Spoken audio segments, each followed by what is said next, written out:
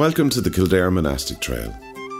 This guide, produced by Abarta Audio Guides in conjunction with Kildare County Council, with the support of the Heritage Council, tells the story of the rich ecclesiastical heritage of County Kildare and takes you on a tour of 8 sites, many of which date back over 1500 years to the earliest origins of Christianity in Ireland.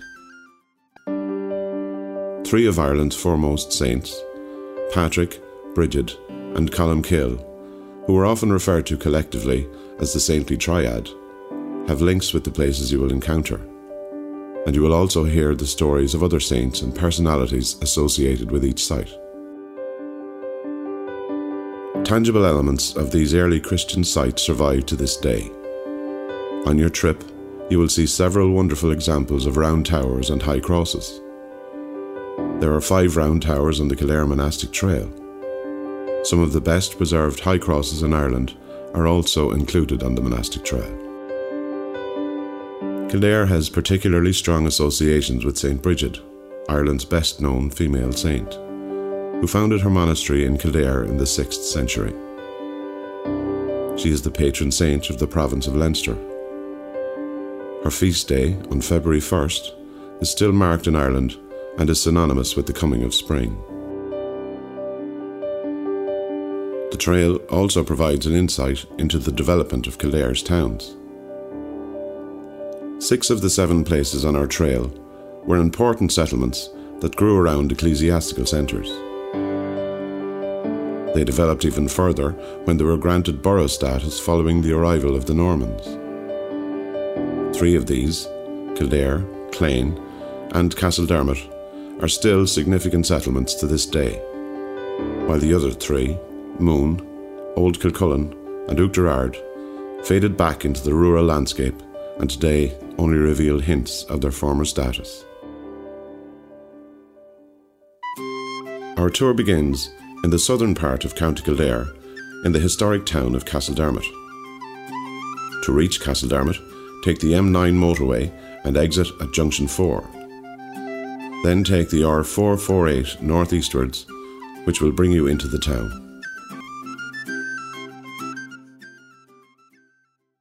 Despite its relatively small size, Castledermot contains a real wealth of history and heritage. It takes its name from St. Dermot, or Diarmuid, who founded a monastery here in 812 AD. The monastery was known as Dicer Diarmuide, or Dermot's Hermitage, and it has been suggested it was founded on the site of an earlier hermitage here that dated back to around 600 AD. Dermot was of royal lineage and descended from the kings of East Ulster.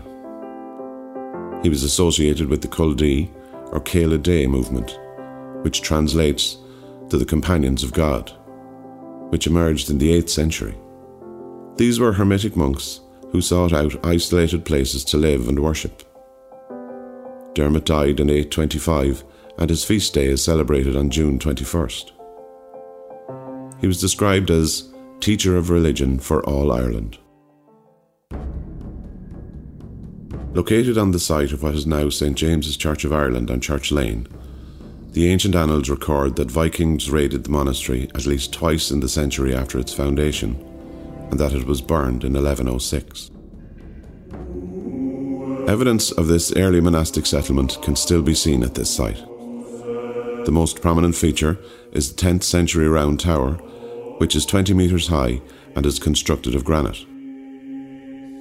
It is unusual, as its doorway is just slightly above ground level, unlike other round towers, which have doorways elevated well above the ground. The original conical cap was replaced by battlements in the 18th century. It was built to the north of the monastic church rather than the west, as was the norm. Round towers served a number of functions. They were bell towers. They were symbols of prestige and were used to store valuable items. They may also have been refuges or lookouts. Although there are a handful of examples in Britain, round towers are almost exclusively found in Ireland and are something of a national symbol. The church to which the tower is now attached was built at a much later date, though there are elements of the earlier church preserved in its structure. As you enter the site, The base of one of the 3 high crosses in this graveyard can be seen on the right. Just beyond this, the Romanesque arched doorway, which formed part of the early church, still stands. Romanesque was a particular architectural style that flourished in Ireland in the 12th century. The doorway, with its ornate carvings, is a fine example of this method. Turn right after you pass through the doorway. The Viking influence on Castledermot is indicated by the presence of a hogback stone which lies on the ground to your right. This is a carved grave marker, or House of the Dead, of Scandinavian origin, and this example in Castledermot is the only hogback grave in Ireland. Though similar monuments are found in North Yorkshire and Northumbria, where they are generally believed to date to the 10th or the 11th century. The unusual hogback shape is thought to represent the shape of a Viking longhouse. Although there is some decoration on the stone, it is not known whom the hogback commemorates. Close to the hogback is the southern high cross that stands over 2 meters tall and dates from the 9th century. The carvings depicting various scenes from the Bible is well worth a few minutes' study. The base of the western face depicts animals being herded. Some have speculated that this is a hunting scene, or perhaps Noah gathering animals for the ark. On the panels of the shaft you can see, in ascending order, Daniel in the lion's den, the temptation of St. Anthony, Adam and Eve in the Garden of Eden, and a raven bringing bread to Saints Anthony and Paul. Above this, the western head of the cross shows the crucifixion, with the sacrifice of Isaac to the right and King David playing his lyre to the left. Above the crucifixion, 6 figures can be seen on 2 separate panels. One suggestion is that the top panel represents the mocking of Christ by his captors. Moving around to the southern side, the base displays the miracle of the loaves and fishes, while above this, along the shaft, the 12 apostles are represented in pairs. The eastern face of the cross contains no figures, but some fine geometric carving on the shaft and the head. Finally, the shaft of the northern side contains carvings of various figures. Although they are difficult to decipher, one theory is that they relate stories associated with King David and his slaying of Goliath. On the base is an image which is thought to represent the betrayal of Christ by Judas.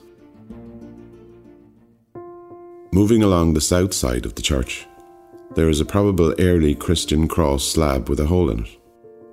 It is known locally as the swearing stone, as people traditionally made agreements by shaking hands through the hole. From here, proceed around the back of the church, where you can get a closer view of the round tower. To your right, you can see the Northern High Cross. Like the other crosses, this too is from the late 9th or early 10th century and is carved from granite. Various biblical scenes can again be seen. On the base of the eastern face, there is decorative carving.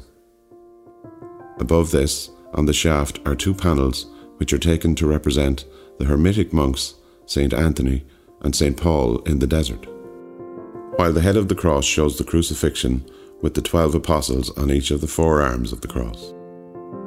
The southern side has some fine decorative carving on the shaft, with the miracle of the loaves and fishes on the base. Moving to the western face, the head of this cross shows Adam and Eve in the Garden of Eden, with King David on his lyre to the left and the sacrifice of Isaac to the right. Below this, along the shaft in descending order, Daniel in the lion's den, the temptation of St. Anthony, and the 3 children in the fiery furnace are shown. The base of the west face, along with the north side of the cross, has further decorative carvings. The unusual carving on the base of the north side may be an angel.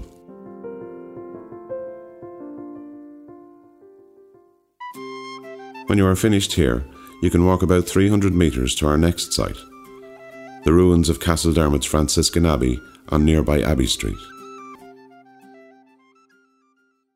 To the southwest of the former monastic site are the ruins of the Franciscan Friary on Abbey Street. which marks the next phase in the ecclesiastical development of the town. Castledermot came under the influence of the Normans following their invasion in 1169, when it was known as Trisseldermot. Walter de Riddlesford, who was a close ally of the Norman leader Strongbow, was granted the manor of Castledermot and Kilkee following the Norman conquest. His descendants were influential in bringing the Franciscan order to the town in 1247. The Franciscan order was established by St. Francis of Assisi in Italy in the early 13th century. This was a mendicant order, meaning the monks relied on charity and alms to sustain them. Consequently, they sought out locations where they could avail of the support and patronage of wealthy families. They spread rapidly across Europe over the course of the 13th century, and the Irish province was established in 1230. In 1247, money was granted by John Fitzgeoffrey, the Justiciar of Ireland, for the construction of the nave and chancel church. This is the first part of the building you enter, and it is the oldest part of the friary.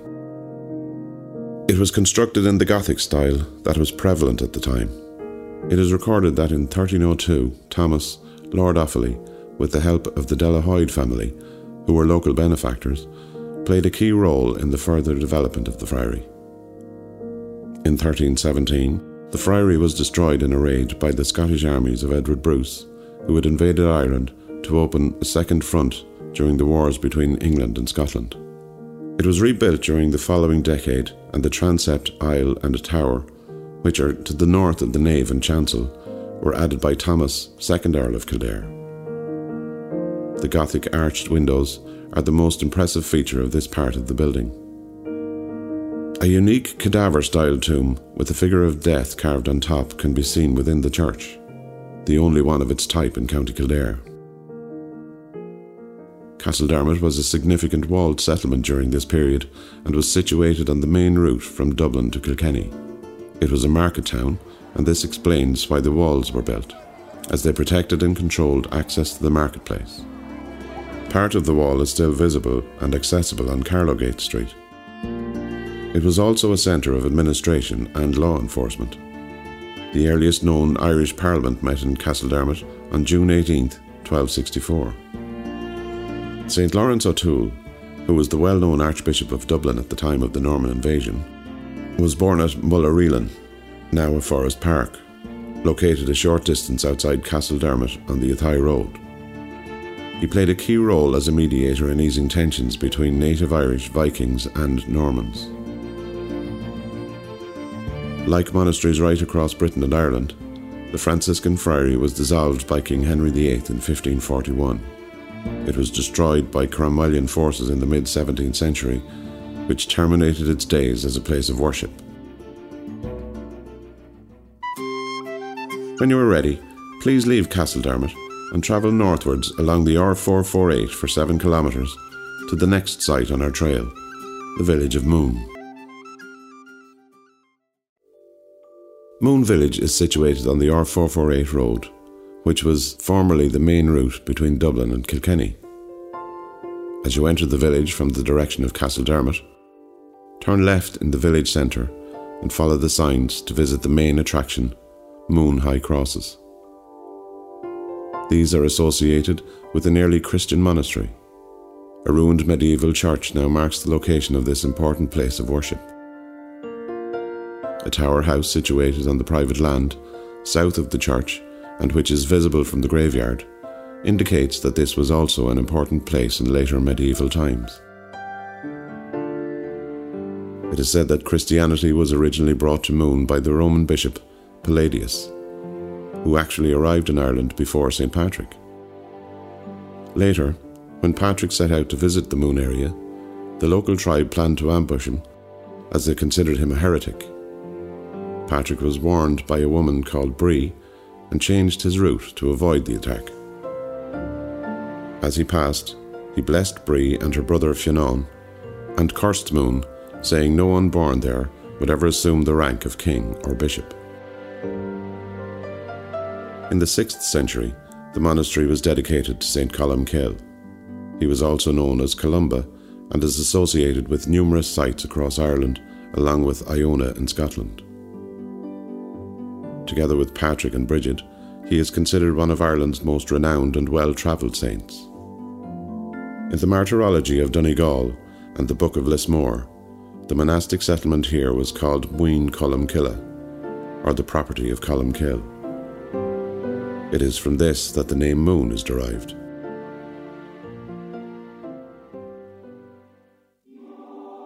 The most remarkable artefact visible in Moon is the High Cross. At over 5 metres tall, it is the second tallest in Ireland. This cross dates from the 8th century and is made from granite. High crosses were built as symbols of ecclesiastical prestige, but were also monastic boundary markers, while their detailed carvings were used for religious instruction. The top of the high cross is ringed in typical Irish style. It has a long square shaft and a large rectangular base with a truncated pyramid on top. We can explain the remarkable state of preservation of the cross by the fact that it remained buried for several centuries. It was discovered in 1835 near the southeastern wall of the Abbey Church. In fact, only the base and the top of the cross were uncovered initially, and it was re-erected in 1850 with the support of the Duke of Leinster. The shaft was unearthed later, and the entire structure was reassembled in 1895. In the 1990s, it was placed inside the medieval church to provide protection from the elements. The numerous figures that decorate this high cross are a marvel to study. Decoration consists of panels with scriptural scenes carved in false relief. Looking firstly at the east face, the base shows the 12 apostles and the crucifixion above this. On the east shaft in ascending order, a dog, another animal, a deer, 2 cows or bulls, and a further animal with its tail raised can be distinguished. The head of the east face displays serpents uncoiling and spiral decorative patterns. The south side of the cross has a fearsome 6-headed beast at its base, perhaps the apocalyptic beast from the Book of Revelation. Above this is the temptation of St. Anthony, the hermit, and then Saints Anthony and Paul breaking bread in the desert. The shaft has a long-eared animal, a lion above this, then a heart-shaped feature. At the top there are various human figures, one of which may be an angel. Moving around to the left, you can appreciate the west face. Daniel in the lion's den is carved on the base with the sacrifice of Isaac above this. The fall of man in the Garden of Eden, when Adam and Eve were tempted by the serpent, is shown at the top of the base. On the shaft, there are various depictions of coiled serpents and snakes. The head of the west face is adorned by the figure of the crucified Christ, with an animal carved in high relief above him. Finally, the north side of the cross relates the story of the loaves and fishes on its base. Above this is Joseph leading Mary and the infant Jesus on a donkey during the flight into Egypt, and then the Old Testament tale of the 3 children in the fiery furnace. On the shaft you can see a griffin and a goose preening itself, while just above this there is what appears to be a tadpole-like figure. The top of the north side shows an angel and 3 human figures. Apart from the main high cross, Moon contains portions of 3 other high crosses. Fragments of the head of a whole stone cross have been reassembled within the medieval church. The upper part of the shaft, the lower portion of the head, and one arm of this cross can be viewed, and it is also possible to decipher carvings of some animals, including serpents, on the fragments. There are also interpretive drawings, showing what this unique cross would have looked like in its original state.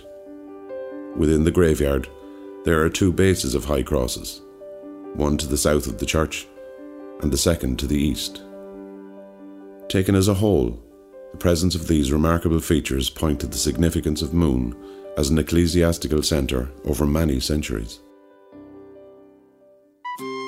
When you are ready, Make your way back to the village centre and turn left onto the R448. Travel northwards along this road for 16 kilometres to our next site, Old Kilcullen. Old Kilcullen is, as its name implies, the original site of the settlement of Kilcullen, and its name means Church of the Sloping Ground.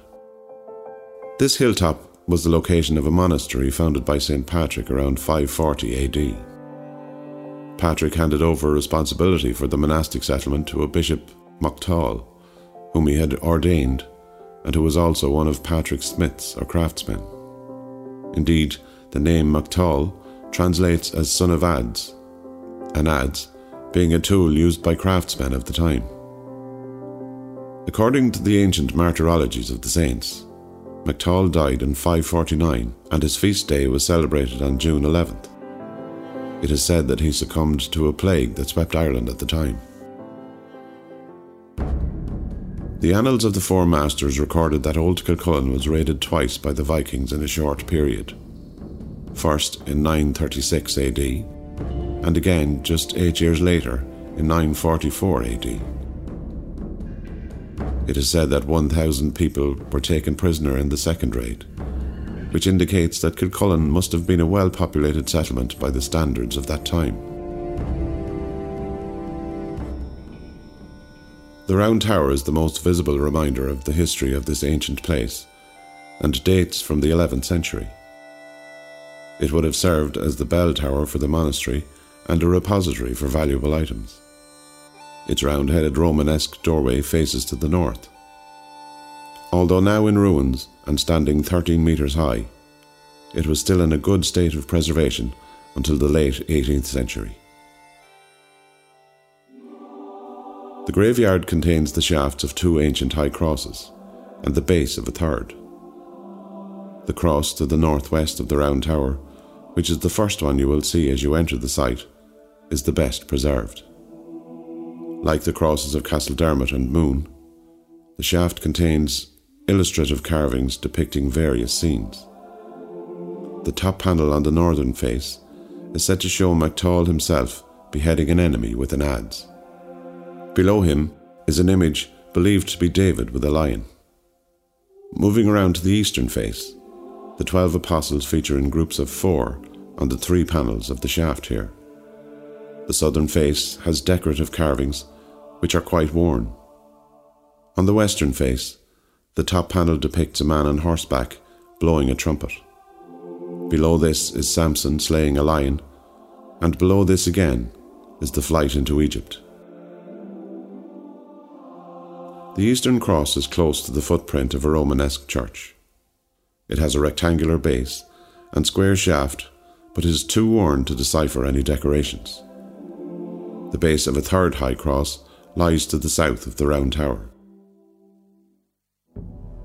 Old Kilcullen prospered following the arrival of the Normans. A large walled settlement with 7 gates developed here. A bridge over the Liffey was built to the northeast in the 14th century, and over the following centuries, Old Kilcullen was eclipsed by the newer settlement of Kilcullen Bridge, and the latter is now known simply as Kilcullen. Nevertheless, Old Kilcullen was the scene of important events over the centuries. There were several battles here during the Confederate Wars of the 1640s, and the town changed hands numerous times. It was during the 1798 rebellion of the United Irishmen that the rebels gained a notable victory here in what was one of the first engagements of the uprising. 300 rebels assembled here on May 24th and used the walls of the graveyard to defend themselves when they were charged by a force of British cavalry. It is said that the Round Tower suffered extensive damage during this skirmish. A sketch from the 1780s showed that it was in a much better state prior to the battle. The rebels were defeated in a subsequent battle and surrendered just a few days later. Looking northwest from the graveyard, a round hill is visible under a kilometre away. This is Dún Alling, one of Ireland's ancient royal sites. This was a place of large assemblies, and is believed to have housed a palace and a fortress, with royal roads leading to it from different directions.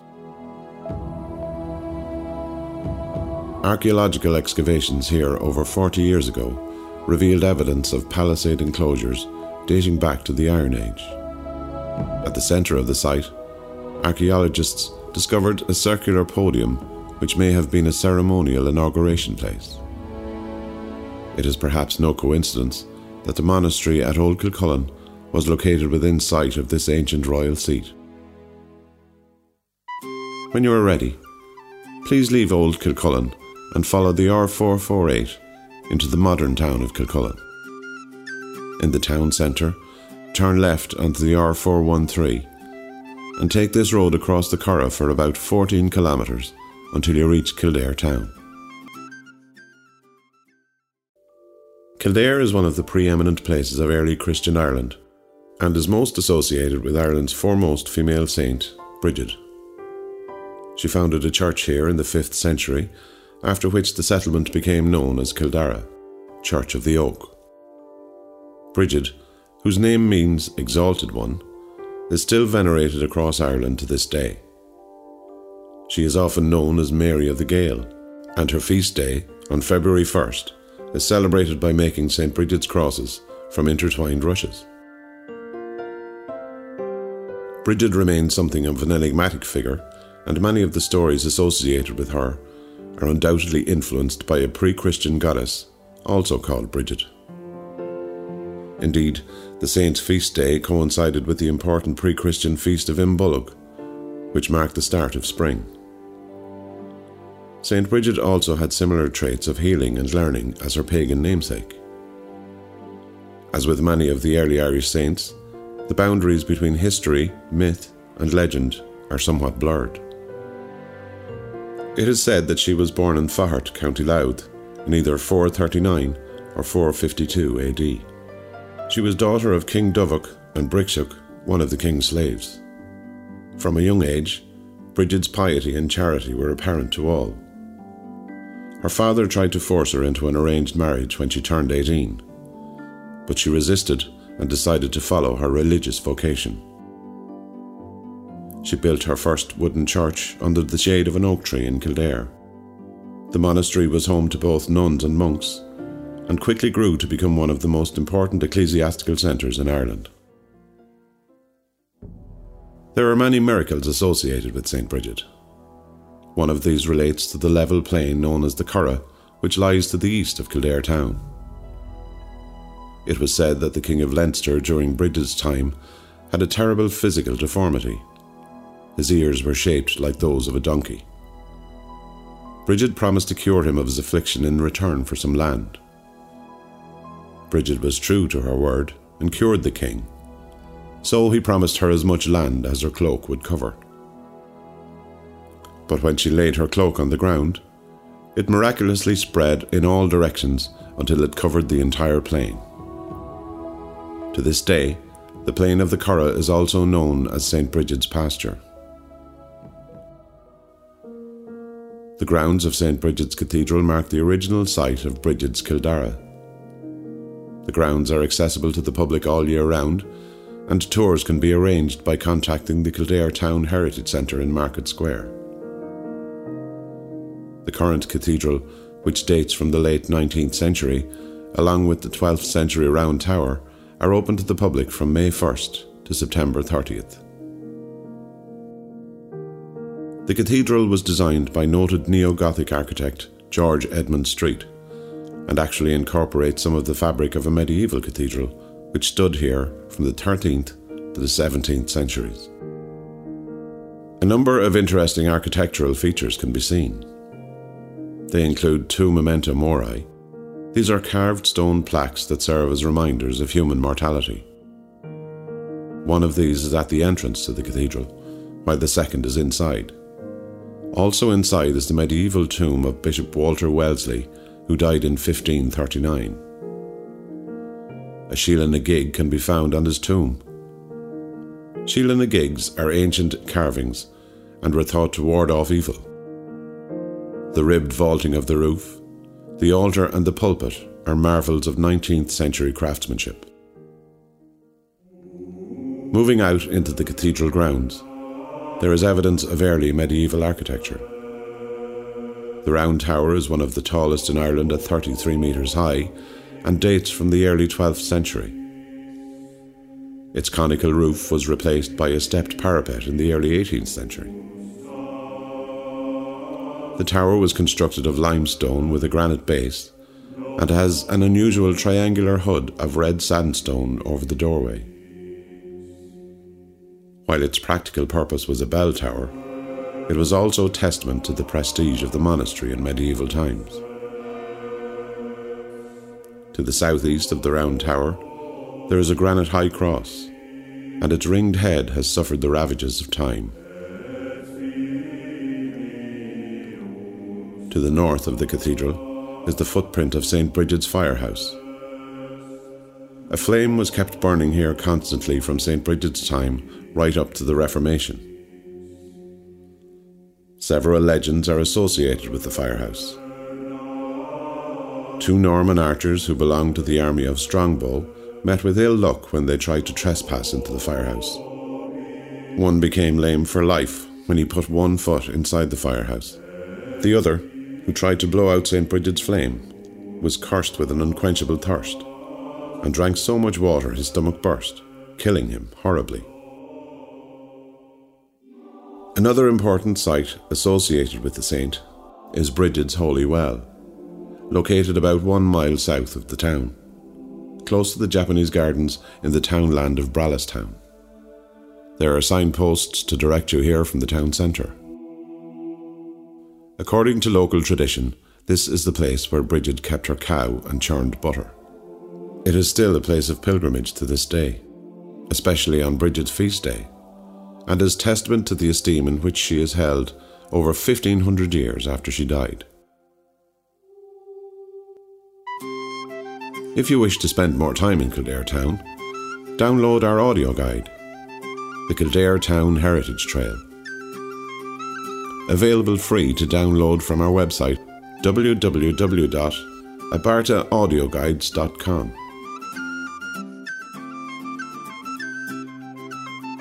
From Kildare town, join the M7 motorway and head northwards towards Naas.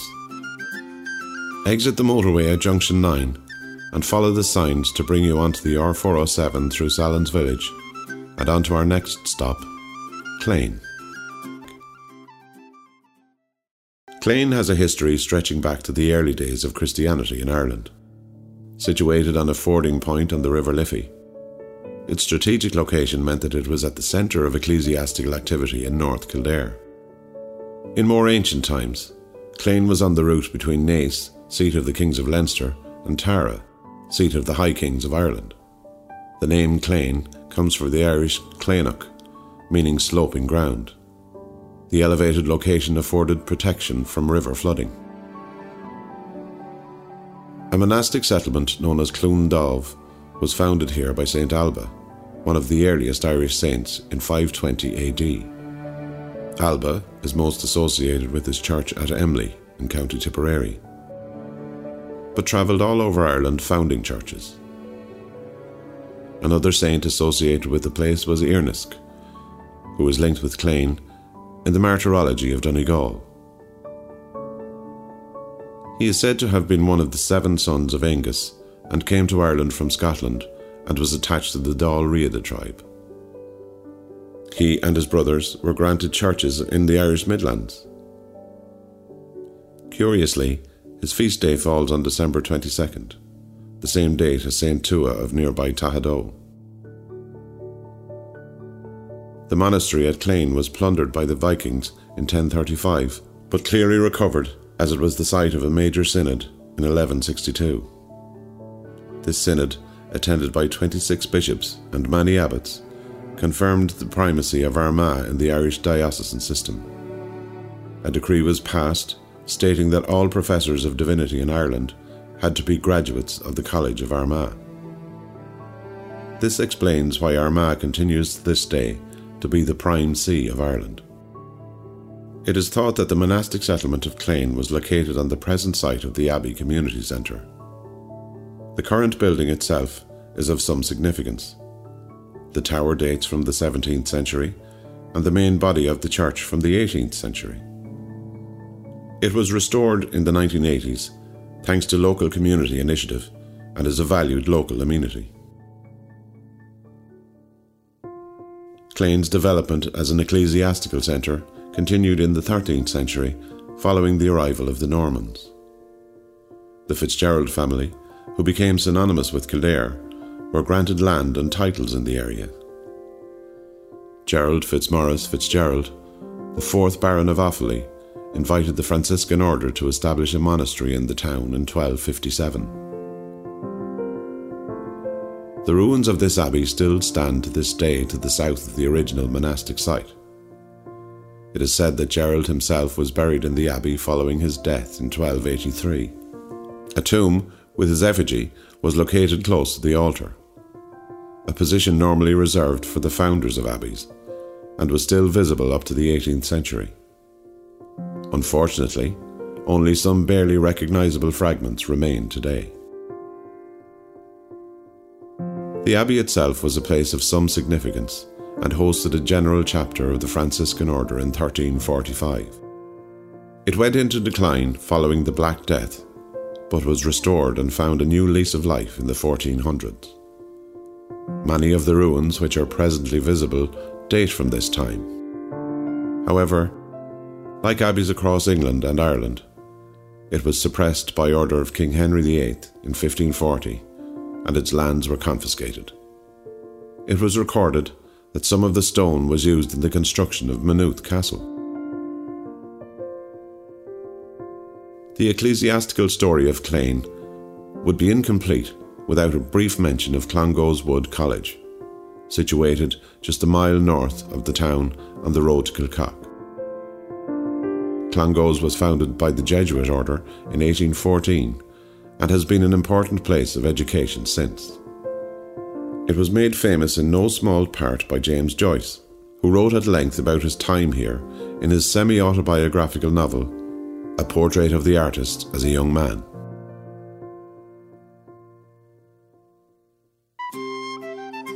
From Clane, take the R403 towards Selbridge, and then turn left at Barberstown roundabout onto the R406 towards Maynooth.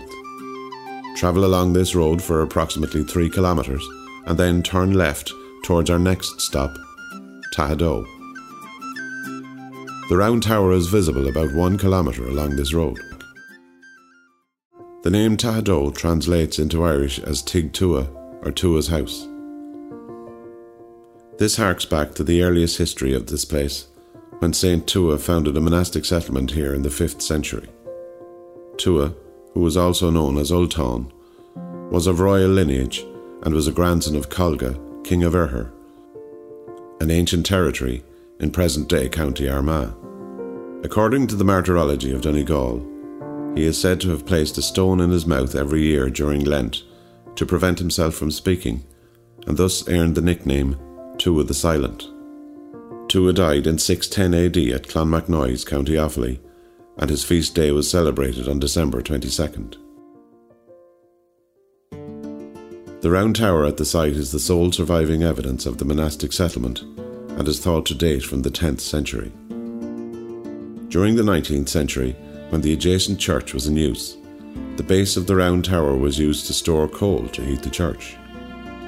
A doorway was opened in the foot of the tower to facilitate this, but it was sealed up when the tower was declared a national monument in 1886. The original doorway is over 3.5 metres above ground level. If you look closely, you can distinguish a worn carved head just above the keystone of this round-headed doorway. It appears that the doorway was altered at some stage, as the right jamb is made of limestone, while the left is of granite. The tower has 4 stories in total, each one lit by a square-headed window. The conical cap has long since disappeared from the top of the tower, and today it stands at 20 metres tall. The church on the site is notable for its 4 distinctive turrets on each corner, but the origins and purpose of this peculiar architectural feature are unclear and are probably purely decorative. It was built in 1831 as a Church of Ireland and received £830 in financial support from the Board of First Fruits, an organisation established by Queen Anne of England in the 18th century to fund construction of Protestant churches. However, the church was only in use for about 40 years before it was abandoned.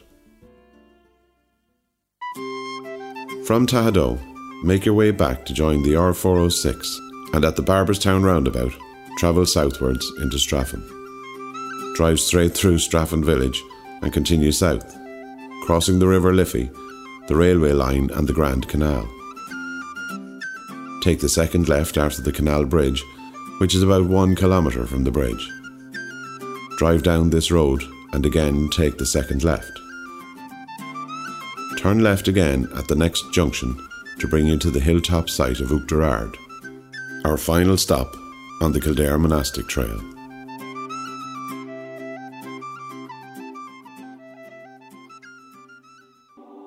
The name Uachtarard means high place, and from this hilltop graveyard you can enjoy fine views of Kildare County to the west and the Dublin and Wicklow Mountains to the east. The gateway to the site is between two houses, and it is just a short walk up the hill to the graveyard. The elevation of the site may be the reason why it was chosen as the location for an early Christian settlement, which was reputedly founded by Saint Briga in the 6th century. The identity of this female saint is unclear.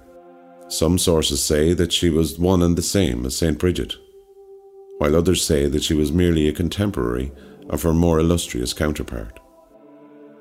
Briga's feast day of January 21st is close to Bridget's of February 1st. The annals record that the monastery was burned down by a group of Viking raiders led by Sihtric Silkenbeard in 995 AD. He was the Viking king of Dublin during this period and frequently led raids into the surrounding countryside. Sihtric was also an adversary of Brian Boru, but was forced to submit to the Irish High King after a failed revolt in 999 AD. Today the graveyard is enclosed by a stone wall, which may mark the extent of the original monastic site. However, ridges and bumps in the field south of the graveyard mark the site of a deserted medieval settlement. Along with the nearby Tower House, this indicates that Uachtarard was an important settlement in medieval times. Uachtarard became a Norman manor, and the land here was part of a dowry given by the King of Leinster, Dermot MacMurrough, to Strongbow, leader of the Norman invasion. The main route southwest from Dublin once passed through here. The ruined church in the graveyard dates from the 14th century and probably replaced an earlier monastic church. It retains an impressive barrel-vaulted ceiling in the chancel. You can climb up the steps of a small tower attached to the church onto the roof for an even better view. The round tower is one of 5 in the county and is made from limestone with granite surrounds on the round-headed door and window. It stands at 9.5 metres tall. Uachtarard's most notable grave is undoubtedly that of Arthur Guinness, the renowned brewer of the black stout which is today enjoyed all over the world. He was born in 1725 to a Protestant family. Arthur's mother was a native of the Uachtarard area, while his father hailed from nearby Selbridge. In 1752, he was left £100 in the will of his godfather, Arthur Price, who was Archbishop of Cashel. He used this bequest to set up his first brewery in Leixlip in 1755. 4 years later, he established another brewing enterprise at St James's Gate in Dublin, famously taking a 9,000-year lease on the 4-acre site. From the 1780s onwards, he concentrated exclusively on the production of stout and began exporting to Britain. Following Arthur's death in 1803, his son, also named Arthur, took over the brewing business and it continued to grow and prosper, eventually becoming the greatest brewing dynasty in the world. The Guinness family vault is inside the church on the right-hand side as you enter the nave. Arthur is buried here along with his wife and some of his children. If you wish to divert from the ecclesiastical theme, you can follow Arthur's Way, a Guinness heritage trail from Uachtarard towards Leixlip, with an audio guide that brings you to several places associated with Ireland's master brewer.